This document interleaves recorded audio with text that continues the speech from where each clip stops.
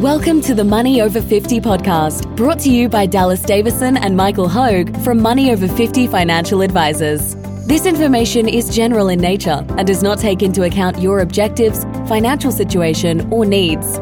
Therefore, you should consider whether the information is appropriate for you and your personal circumstances. If you require personal advice, please contact Money Over 50 Financial Advisors. Here are your hosts, Dallas Davison and Michael Hogue. Welcome to Money Over 50 with Dallas and Michael. We never know why company share prices will fluctuate, only that they will. Dallas Davison. Thanks, Michael Hogue.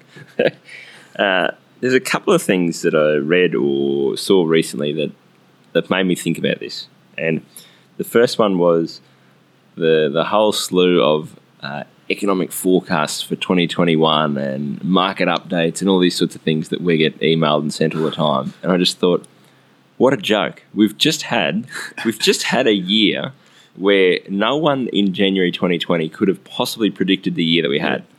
And instead of learning the lesson from that, which is that, hey, we never know why these company prices are going to fluctuate. We just know that they will go up, they will go down. Over the very long term, we're going to end up in a better position than where we are now. Instead of taking that and going, gee, this year's really proven that we can just never predict what happens month to month or year to year, we just turn around and do it again. We've gotten all the same emails in January 2021 from different product providers or fund managers or people who think that they're some particular genius and can know what the NAB share price is going to do for this year. Instead of them all throwing their hands up and going, we don't know what's going to happen this year. Might be a second wave of this pandemic, might not be. We might have a boom year, we might have a bust. And instead of doing that and just accepting that we don't know, people just keep spitting back out these forecasts. And it just blows my mind that we do that, particularly when it just doesn't matter. We're wasting all this time and energy forecasting something that we don't know why these company prices are going to fluctuate. You don't know why they go up and why they go down. We just know that they are going to do that in the short term, and that over the long term, on average, companies will get more and more valuable.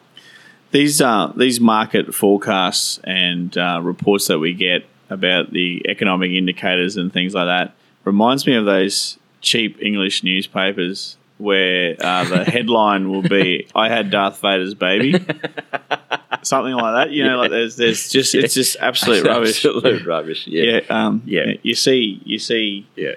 It's 2020 is a great example because at the start of that year, like you said, not one of these people predicted any of what happened would happen. No. In the middle of it, no one predicted that we'd finish up for the calendar year. Yep.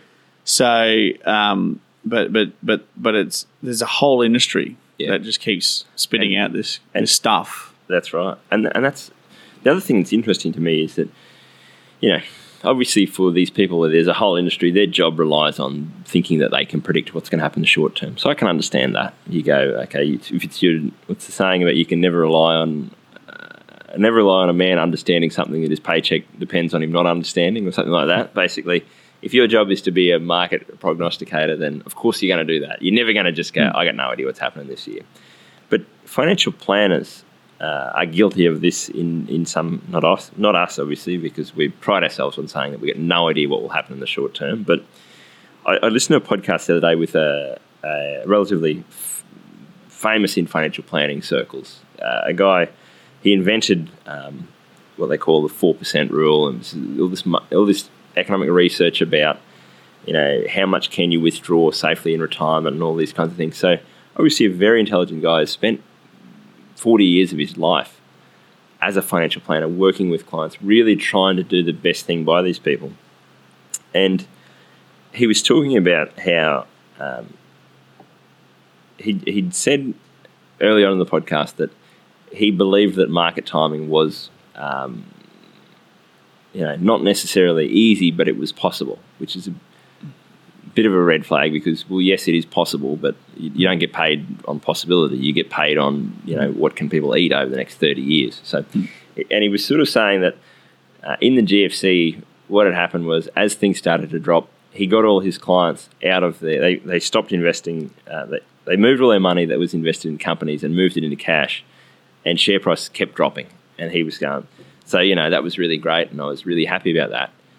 And then he went on to say, yeah, the problem is, though, that prices rebounded so quickly. So, we know this volatility cuts both ways. Prices drop very quickly, they go back up very quickly.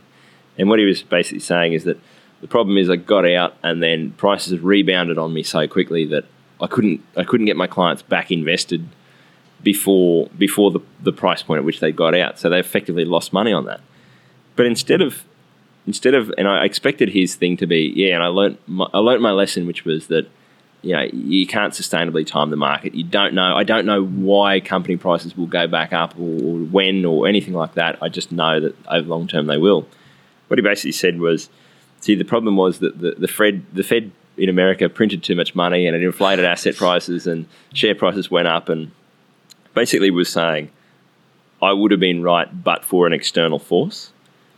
And it was fascinating to me because the point I would have taken away is that there's always an external force. There's always something that either drives prices down or drives them up. It's like saying this year, from February to March, company prices, they wouldn't have dropped except for coronavirus. But that did happen. So that is a force that happened in the same way that when there was a huge rally in November, December, and company prices have bounced right back up.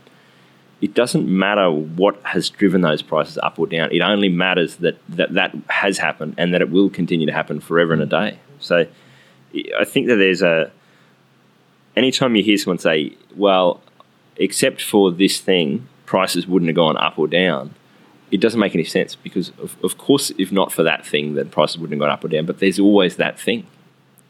Yeah, there is. And in the long term, it just doesn't matter. No. So volatility does no harm. It's people reacting to volatility that does the harm. Yeah. So 2020 is a classic example. You fell asleep on the 1st of January 2020. You woke up on the 31st of December. If you're in a 50-50 mix of the largest 200 companies in Australia and the largest 1,500 companies in the world, you would have made roughly around a 6% rate of return over that period of time. There were times when you were down by 37% during that particular year. Now, if you ignored all of that noise, which you would if you were asleep, what happens is that you've made 6%, which is a good rate of return, especially over that year. Yes. It's people that are actually trying to predict where things are going to go to get out to stop that volatility. Yeah. They're the people that